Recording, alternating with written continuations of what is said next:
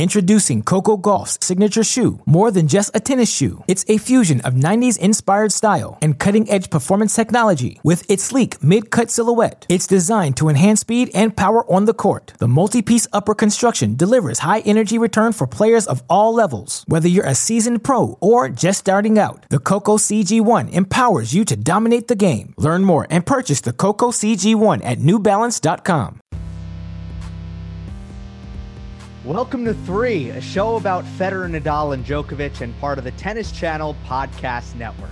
I'm Gil Gross with Joel Drucker and Amy Lundy, and I feel like our entire 2 weeks have led up to this point. We had Nadal, we had Djokovic in the quarterfinal with a chance to play each other, and both of them came through in 4 sets. It was not smooth sailing. The level of opponent certainly rose for both of them, but a 4-set victory for each of them. And we'll start with Novak. It's the one that's fresh in our minds. Match point was probably about 15 minutes ago from the time we're recording now. And just one thing before we get too in the weeds of the technicalities of the match was just Novak's reaction to winning the match. And it was certainly noticeably demonstrative. And I'm not, what do you think brought about that kind of reaction? I mean, it was clearly different from your typical, okay, I just want a match reaction from Novak. I think, first of all, he was teed up by a fan that had been there earlier in the evening that he was jawing with. And every time in that segment of the match that Novak did something good, he turned around to that heckler. Then just, losing a set in a tiebreaker, and then having the crowd have to be cleared out. There's a break there, and then tripping and falling. I think it was just like, I got to get through this. And when he finally did, he had that release. I couldn't agree more. That's exactly right. And Novak, he's had his share of dramatic late stage matches at Roland Garros. He's had a couple of semis that have taken 2 days. He had a rain delayed final once that went over to a Monday. So it's just, and again, it becomes the ticking clock. It's like every minute I'm now is a little less time to really rest and repair. And again, we know our guys, they like their rituals and they want to know that they can get their sleep and get their, this is like, oh my God, another set. And now it's late. And I don't want this to go 5 sets. And then also that disruption when they're evacuating the stadium and the fans are leaving. They got to come back and warm up. I thought it was almost kind of funny about tennis. We warm up our opponents. That's unlike any sport. And then we resume. Hey, yeah, we've just been going at it with each other for 2.5, 3 hours.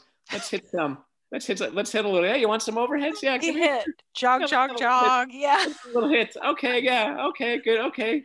And of course, I was looking at their ground strokes in the warm-up, which are nothing like their ground strokes in the match. I mean, it's almost like a separate sort of technique. Berrettini's hitting 108 forehands in the match, and then in the warm-up, he's hitting like 10 mile an hour. That's kind of funny. I mean, it's like in no other sport, and again, it's already kind of curious that it's done before the match, but you don't see that in like boxing.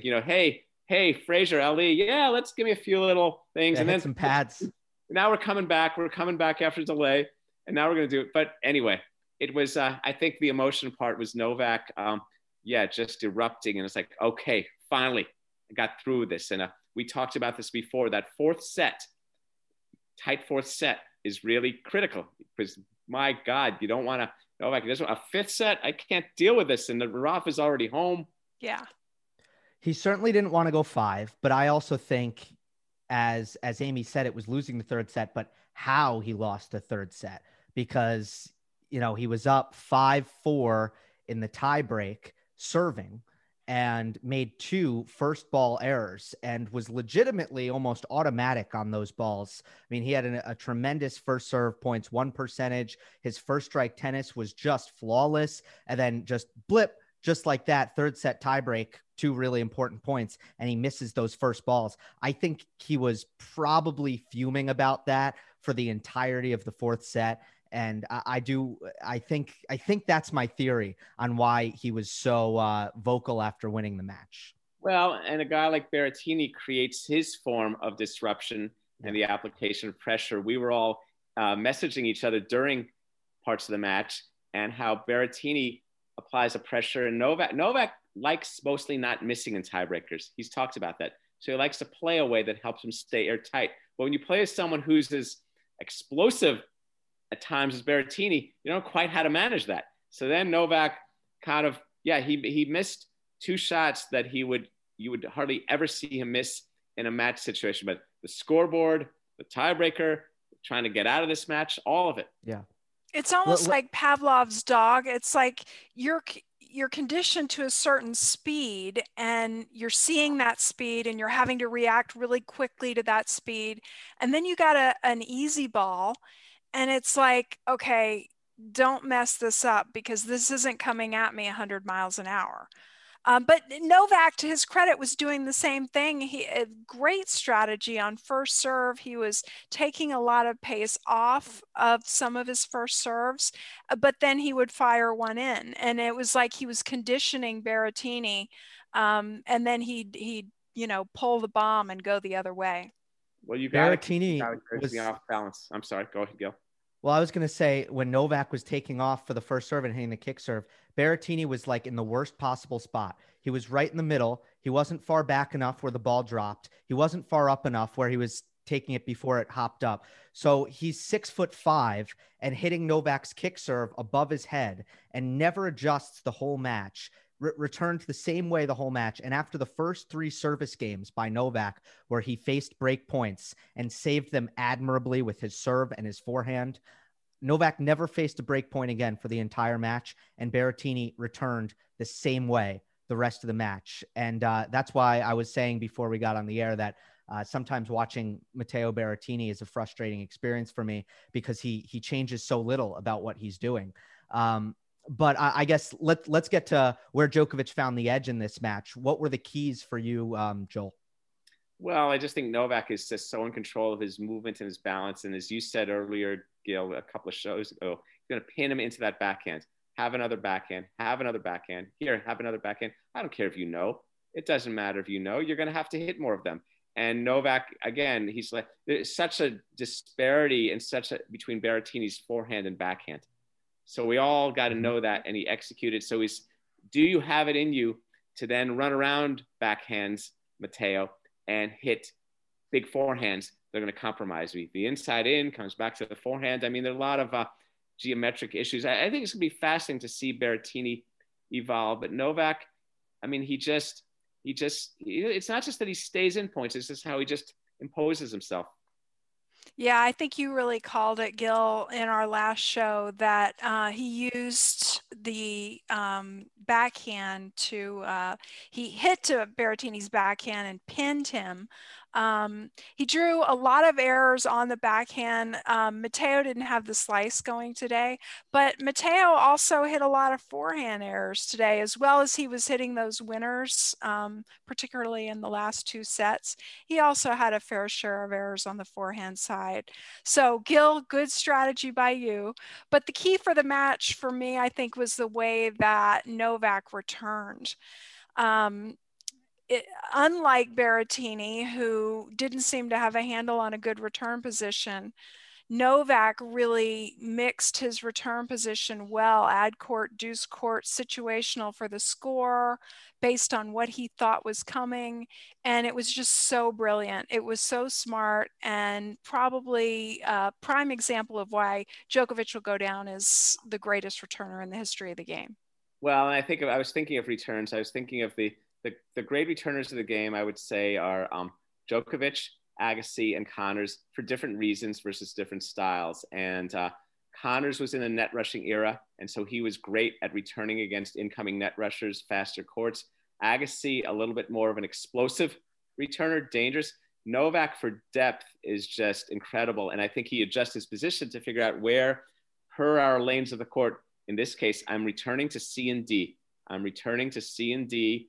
Come deal with that and see what you have. And I think for Berrettini, the upside is going to be learning to hit a more emphatic down the line backhand, be it a slice or a drive, because that's a shot you need in today's game to get the guy moving that way. So Novak, it's a real form of chess because it takes a really skilled returner to be able to aim returns off big serves to certain places. How does he do it? I mean, think that's how the key. does he do it? I think that's the key. It's like there is not a single player on tour that doesn't know, oh, I should try to return to Berrettini's backhand. Like, this is not a secret. This is out there. But it's, can you actually do it? And the consistency, the rate at which Djokovic, especially on the second serve return, was taking it and was putting it in a place where Berrettini had to hit a first ball backhand, which just immediately gives Djokovic the edge in the point. It was a really, really high percentage of the time. And if I'm pulling up win on second serve percentage, Berrettini's at 42%. And he's got one of the best kick serves, one of the best second serves in the men's game. It's routinely above 100 miles per hour. So I'm with you that, getting it to the backhand, the return, one and the same in this case, but it was absolutely massive for Novak. Introducing Coco Gauff's signature shoe. More than just a tennis shoe, it's a fusion of 90s inspired style and cutting-edge performance technology. With its sleek mid-cut silhouette, it's designed to enhance speed and power on the court. The multi-piece upper construction delivers high-energy return for players of all levels. Whether you're a seasoned pro or just starting out, the Coco CG1 empowers you to dominate the game. Learn more and purchase the Coco CG1 at newbalance.com. Okay, I think we cover that win well. And we talked about how Djokovic has a lot of advantages against an opponent like Berrettini because of the return, and how disruptive that can be. Let's get to Nadal and Schwartzman. 11-1 head-to-head, but these matches just don't feel easy for Nadal at all. I almost feel like that number's misleading, and this one wasn't easy either. I mean, Joel, I know you've covered a couple of Nadal-Schwartzman matches. Would you say that I have the right idea there, that Schwartzman does a lot of things that challenges him? Spirited workout, but it's also a case, and if David Ferrer taught us anything, is that if you play somewhat like someone, the way Schwartzman plays somewhat like Nadal, in the grinding baseline, you don't lose to them 52% of the time. You lose to them 85% of the time, because at heart, it's like anything you can do, I do better, and it just becomes a case, and we saw it vividly in this match. Schwartzman, I mean, he's a people's choice. He's a beloved player. He's admired for that, because it is kind of like he leaves it all out there. But Nadal has more to leave. It's just, I'm gonna stay with you. You're gonna stay with me. And then at a certain point, and look at it, 3-4 in the third set, and Nadal wins 9 straight games. Done. And so Schwartzman, he only has so many questions he can ask Nadal. That becomes the problem for him in a best of 5 set. When he beat him 2 out of 3, okay, I can keep it going that long. But we all know how tough it is to do that for 4 and 5 sets versus Nadal.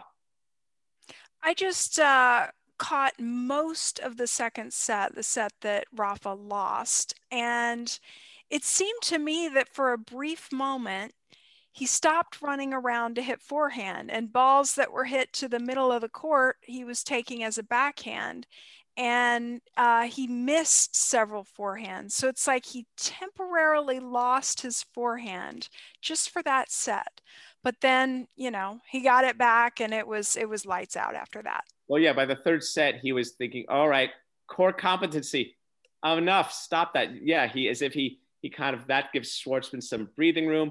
And Schwartzman's got to hit balls early, got to hit big cross-court backhands, got to channel some of his inner Novak and go after it.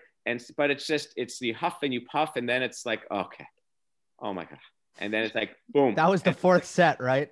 Oh, yeah. After, like, it was over. First game of the fourth set was horrendous by Schwartzman, and it was just match over, because it takes so much energy for him to stay with Nadal. That's right. It just takes so much. And also, if you go down 2-1 on Nadal versus Nadal on clay, you've already had one long shift at the office. Wait, you mean it's a second shift I got to do now? I mean, it really is. Yeah. It really is an incredible. And when someone comes along who does that in 15 years, they're going to be a pretty impressive person who can do that versus Nadal. But I get the sense that Nadal is going to age out in Roland Garros before he gets beaten out. we talk about the importance of Nadal's forehand on this surface.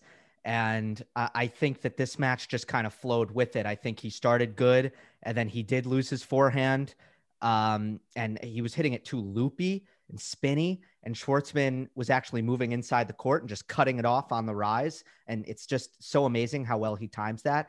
And then Nadal found his forehand. How about this? He hit 25 total forehands in the fourth set. 7 of them finished the points, and he didn't miss a single one. So that's 28% winner/forced error rate when Nadal had a forehand. I mean, it's like that's off the charts. Yeah. That's something that Novak is going to have to be aware of and try to dent that somehow. Mm-hmm. Well, Novak, yeah, he's got a lot of awareness of Rafa, so he's got a lot of things. I mean, he might have. I wonder if he's watched that Rome final as much as you, Amy. Yeah. Well, here I go. I'll watch it again. You're gonna watch it again. So yeah, Novak. That's again, hand is a Schwartzman. I mean, he's a great player, but again, he's up against a genius. Do we read into these quarterfinal matchups at all as we transition into previewing the semifinal between Nadal and Djokovic in terms of how each opponent prepared, didn't prepare, took energy out, taught us about form? Is there anything to take away from these quarterfinals that might be meaningful in the semifinal? I think that Novak really wants this. I think he is really fired up, and he didn't like what happened to him in the 2020 final, and he remembers that maybe more than he lets on. And I think he's very motivated to try this, and he's not just going to give it to Rafa. I think, though, to look back on those quarterfinals, I think the answer is no, because I think in a way it's like we've each dispensed of our guys.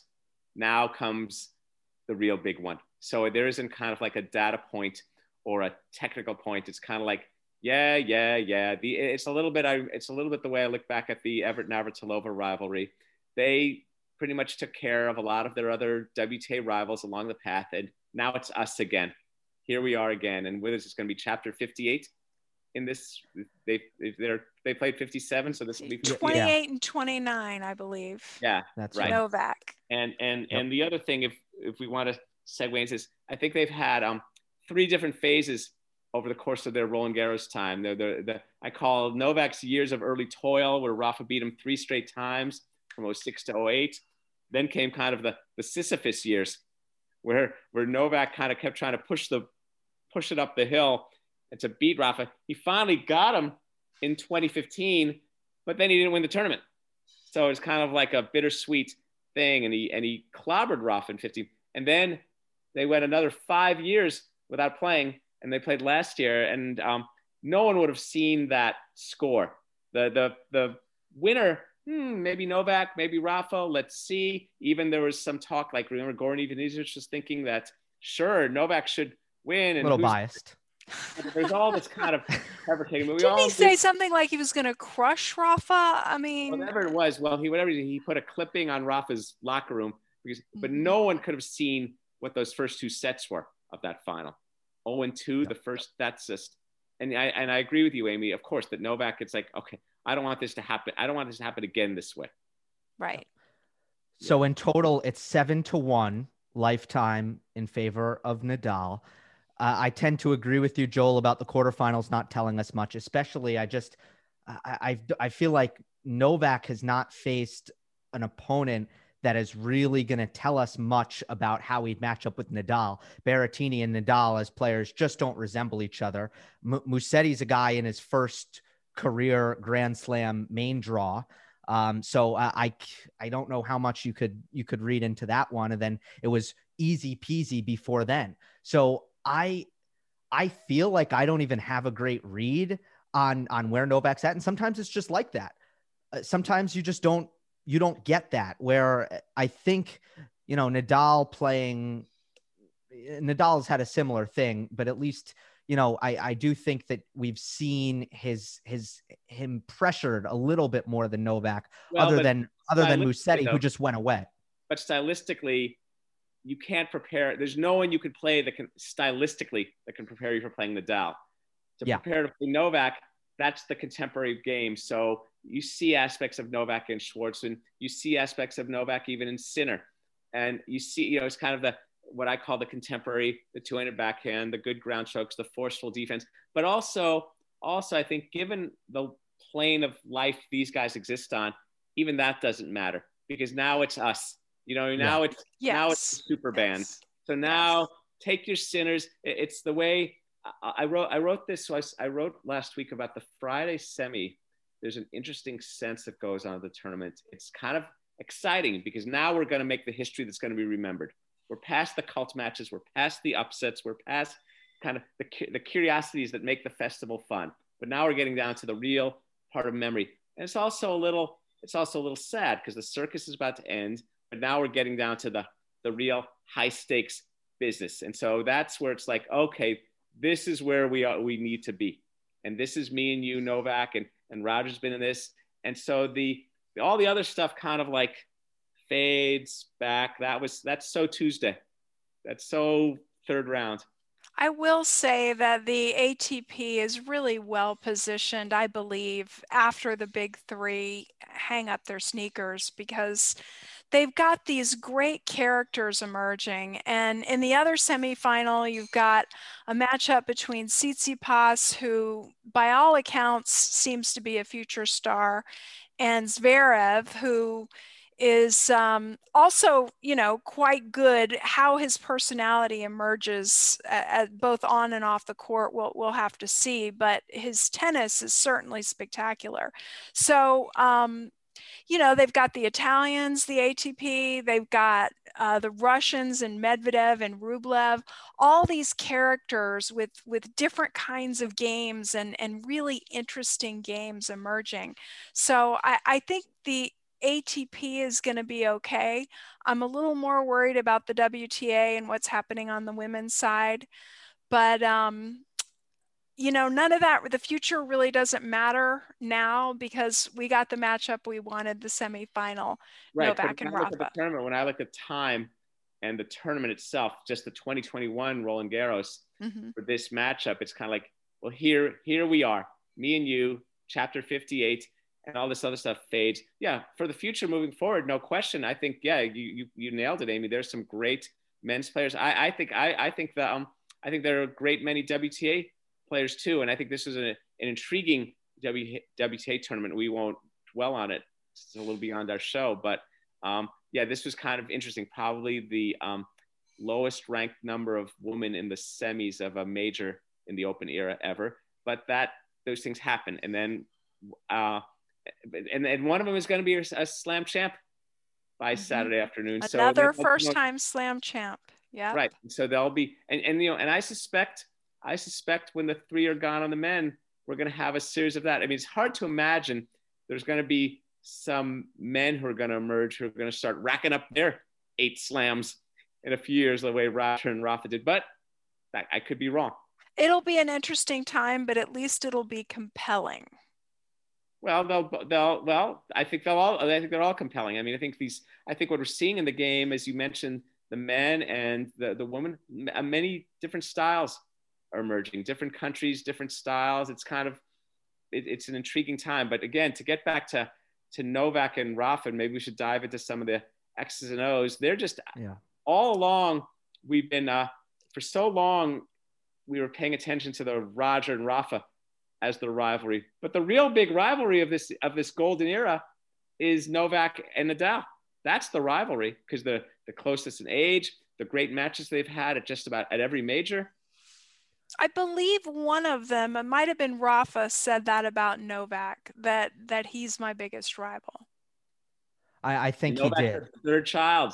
Novak's the third child. Hey, look at me. And now look how great he is. He's right in there in all this history.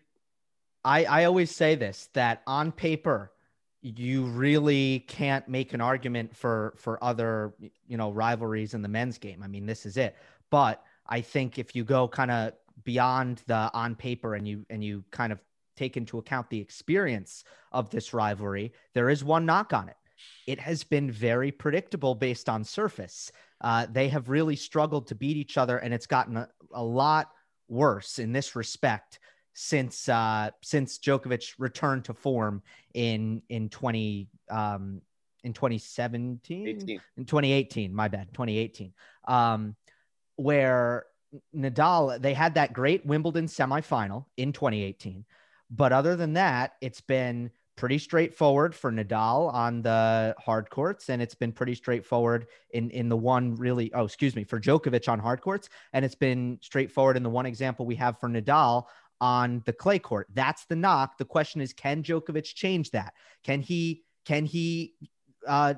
surprise people here? Because at this point, I think that, Nadal, based on what happened last year and then even what happened in Rome, he comes in as the historical favorite. I think though, here's a way to look at it. What really defines it? What are the aspects that define a great rivalry? It's a great rivalry. We look at some great rivalries for what came of their matches and but we also look at rivalries for what we hope they could be. So going into a 2019 Australian Open final, we thought, Rafa's been in the finals. The last time these guys played in the final, it was an epic. So might it well be again? Oh my God, it wasn't. Look how great Novak played. But it's not going in. We didn't anticipate it. And then last year we did this scenario. I did not anticipate that Novak was going to destroy Rafa in that 2019 Australian Open final. Last year in Paris, the anticipation of what it could be based on lots of other places. And we didn't think that. So it doesn't diminish the significance of the rivalry. It's just kind of remarkable. It is remarkable how, looking backwards at it, you see these things, this surface dominance, these other things. So for example, if they play yet again at Wimbledon, just because I believe Novak has never lost to Rafa at Wimbledon. I think they played a couple of times there, or maybe he has. Either way, it's not like, it's a foregone conclusion. It's like Agassi playing, it's like Sampras playing Guga on grass. I'm not thinking that. I'm thinking this could still be kind of great. And Rafa has, stolen a couple of U.S. Opens on hard court in recent years. That was the last time, though. We have to go back to the last time he beat Novak on a hard court, you have to go back to 2013. So right now you're talking about the head-to-head, but I'm just talking about winning titles. It's just interesting to me that of the big three, Roger has won one French, and Novak has won one French, and Rafa has won one Australian. So they each have one slam that they've only won once. And every time you get a situation like this, it's an opportunity for someone to grab another that he only has one of. So I think it's fascinating. Oh, there's all these neat things. And it's also interesting about these things with the three and other accomplishments. I was talking to someone about this a little while ago, about the various cases, the various who's beating who and who did what where and who didn't meet. To infinity and beyond. You could go with these kind of cases and notions, and Roger's older and they weren't even there to meet him. And look how much he cleaned up. Is that good? Is that bad? Weak draws, different people. Novak had to climb past each of them, but yet what has he done here? It's just fantastic. And there's no winner. And the biggest winner people get to watch, because again, what's exciting is our chance to watch these guys go to it on clay. We just spoke a couple weeks ago about that great Rome final, which is really fun to watch them go tooth and nail. Amy, how many times have you seen it by now? Well, 3 times, but it's interesting to me that Rafa won, he took 2 sets, and Novak took 1 set. It's like, it makes you wonder if Novak is getting closer to figuring him out on clay. And losing the way he did in the 2020 Roland Garros final, I just wonder, what is going to be his strategy to take sets off this guy? Well, but what's interesting is how they he figured him out. Remember, he beat him in 2011.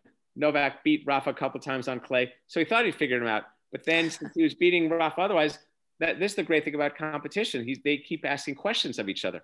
I mean, And I've had a 20 plus year career in sports of all kinds, basketball, football, soccer, hockey. And if there's one thing I've learned, it's that sports can really deviate from the script. And you just never know. Novak could win and then lose to Tsitsipas in the final. I mean, you just never know what's going to happen. And that's what makes it so exciting. well, yeah, it's where we have it's where surprises aren't negative. Most parts of life surprises are treacherous. We don't usually like surprises, but sports, hey, okay, so it's the best. Okay, it's fine. Surprise, that's fine. Anyway, So how does Novak look to change the tide here? He looks at, okay, this is what went wrong in the last couple times that I've played Rafa on clay. How do I begin to try to correct these things? Well, last show, I talked about my story about the third shot and how Rafa really dominated him on that +1 shot. Especially big was the differential. So Rafa was winning a lot on his serve +1, and he was stopping Novak from winning on his serve +1. So we talked about that. Another thing to keep an eye on is just return errors. When they played in the 2020 Roland Garros final, Rafa, let's see, where's that stat? 11-4 on return errors. So Rafa elicited 11 return errors out of Djokovic to only 4 for Novak on Rafa. Just something to keep in mind. That was in Rome, right? No, that was Roland Garros. Oh, that was the 2020. By the way, I need to qualify that. That stat does not include aces, but it does include service winners. So, if the ball careened off his racket or whatever, then that it's an error, but that it's also counts as a service winner. So Nadal only made 4 return. So here's the recipe. So here's the recipe for Novak. Here's one thing of thinking about. Novak needs to prevent third shot damage from Nadal. Right. Novak needs to return in a way. I do not want to get hurt by the third shot of the rally. So in an odd way, this is an interesting statistical thing. He needs to return some form of bigger, whether it's higher, deeper, definitely not deeper, but attain depth. So the question is, where does he stand? He knows where Rafa's going to be serving a lot of times. So where does he stand to do that, to accomplish such objective, to not get hurt? So where's he going to hit his return? Does he stand around? Does he stand in the ad court? Does he put even his right foot in the alley and take the second serve and hit it not inside in, which is the low percentage, hit it high, deep forehand to Rafa's forehand inside it? Some way of not being hurt by Rafa's next shot. That's his first. I think that's challenge 1.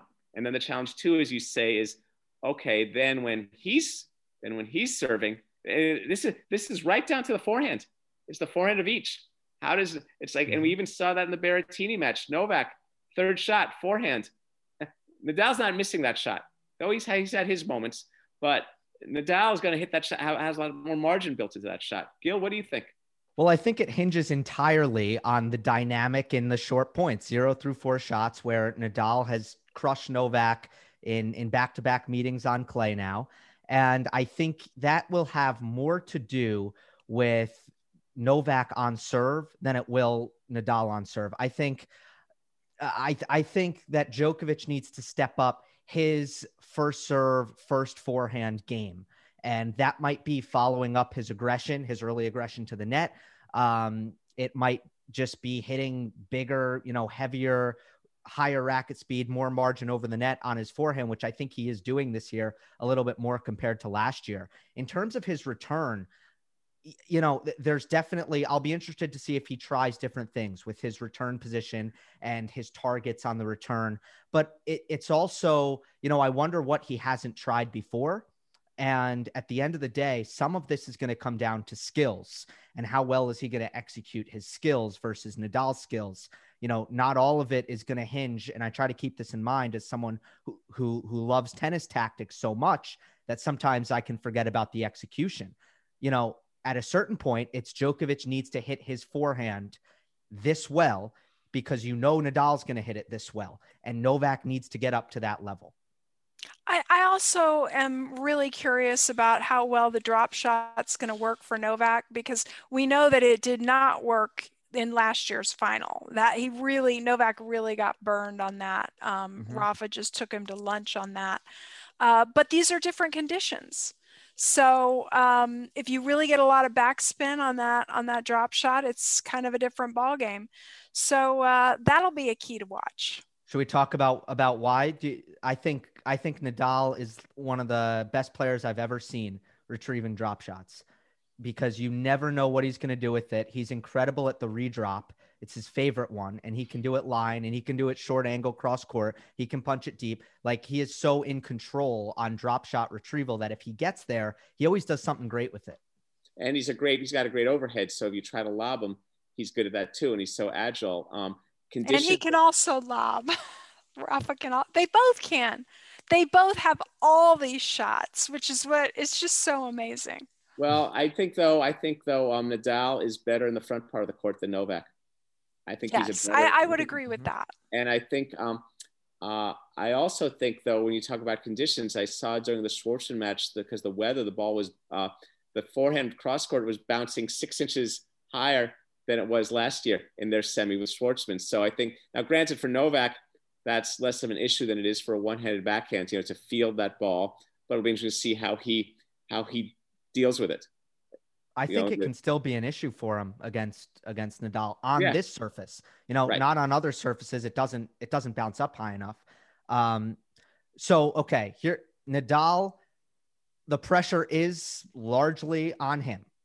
He's the one that is always defending court Philippe Chatrier, and he goes out here to do it again. And now, by the way, it's, this tournament could hold special meaning to him if he wins it, because he will have passed Roger Federer. It would be major number 21.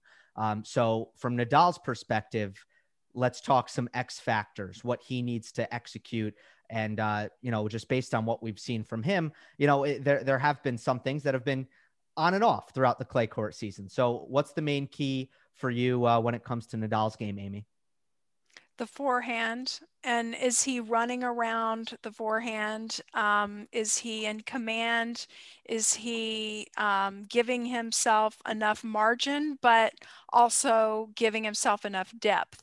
I mean, we've all seen those matches where, he's doing the, but it's only, the ball is really only bouncing around the service line. So that'll be a key. And how well will he return? Today was a matchup of great returners, Schwartzman and Rafa got the best of that one. It'll be another matchup of great returners. So, what will Novak do with Rafa's return position? That's always a question. Mm-hmm. I want to spin something back though on this pressure thing. I don't think, first of all, this whole thing with pressure is always kind of a funny kind of term. It's like confidence, all these kind of like illusion-like concepts that are illusions that kind of exist that carry weight. But pressure smesher, if you're Novak, you're going on a court where you're 1-7 versus a guy where the guy pummeled you, where you're the number one player in the world, but here you are again. I mean, so pressure is like this thing that everyone, I don't know, he's got the pressure's on him. Well, but pressure's a privilege. It's good to feel pressure. I'm a competitor. I thrive under pressure. So it's all this kind of spinach. And I think one of the things that makes Nadal so great is that he knows how to kind of tune all that out more than anyone in the history of the game. Novak has learned to, and you could see even at the end of this match that the aspects of the dimension of the world, Nadal isn't having to scream like that at the end of a fourth set tiebreaker. He might be frustrated in other ways, but just the way he comports himself. Now, I think Novak, for example, if Novak can win this match and go on to win the title, that might be maybe the greatest effort of Novak's career. I mean, we're up there with the Houdini at Wimbledon a couple of years ago. So Novak knows the pressure's on him because Nadal has been house money here for so long. The pressure's on him to come up with things. And I like what you said, Gil. Yeah, maybe look, strategy, tactics, wrinkles, shots. I played you 57 times. What do we not know? what's it going to be? I'm Novak Djokovic. I've got 11,000 ranking points. So a lot of it is, you're right, in the execution, in that return being that much deeper, in that chance, in that arrival at the net being that much more decisive. I mean, look, even that third set last year was 7-5, and who knows if Novak sneaks out of that now in a fourth set. I mean, well, Novak just did press, and I like this quote. He said about Rafa, vibes are different walking on the court with him. And when he first said it, I kind of thought, the greatness, and I'm sure he meant that to a certain extent, but vibes are always different. Rafa's got his routines, he makes you wait. From the get-go, you're going to be out there in the middle of the court waiting to do the toss. And Rafa makes you go first. And, vibes are different with him. And Rafa, though, it's funny. I was thinking about that. I was talking to someone about this, like with Rafa, if you asked him about that vibes, he'd say vibes are the same. Everyone is worthy of my thing. I'm playing, he's playing one of us.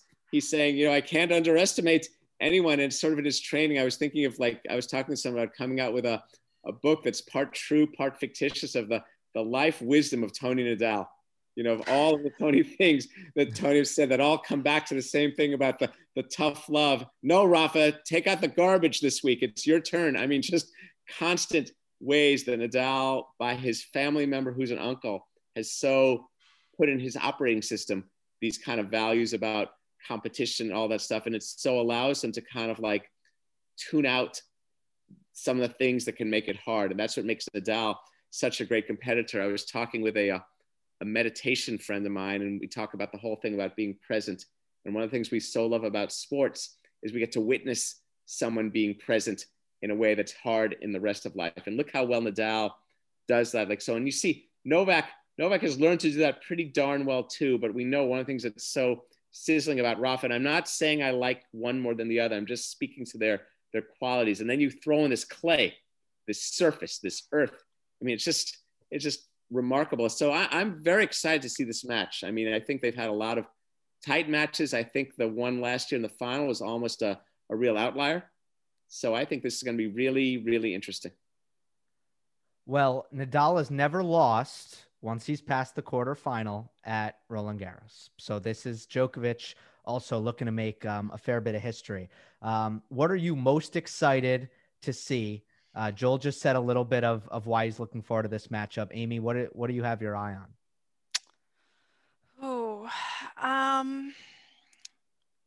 The whole reason that I got into covering tennis after I had covered many other sports is these three guys. Mm-hmm. So they brought me into this area of sport. And now it's coming true that I get to watch these guys, in I don't want to say the twilight of their career because, who knows what's going to happen, but I get to see them in their glory. And that's what I'm looking forward to, doing what I set out to do, which is observe these guys in all their glory. And be fully in it. Yeah, that's great. All right. I'm just looking forward to an incredible problem solver in Novak Djokovic trying to solve the toughest riddle in all of tennis, in Rafael Nadal on court Philippe Chatrier when he's at his best at the end of the French Open. And it's very reminiscent to me of on the micro in tennis, one person serving, Rafa's trying to hold serve. It's a little bit harder breaking serve. You might have to reach into your bag of tricks. And that's what I think Novak is going to need to try to do here. All right, we are looking forward to it. That'll do it for this episode of 3. Make sure you're following on all podcast platforms. Leave a rating and review on Apple. Like the video and comment on YouTube. We will see you next time on the next episode of 3.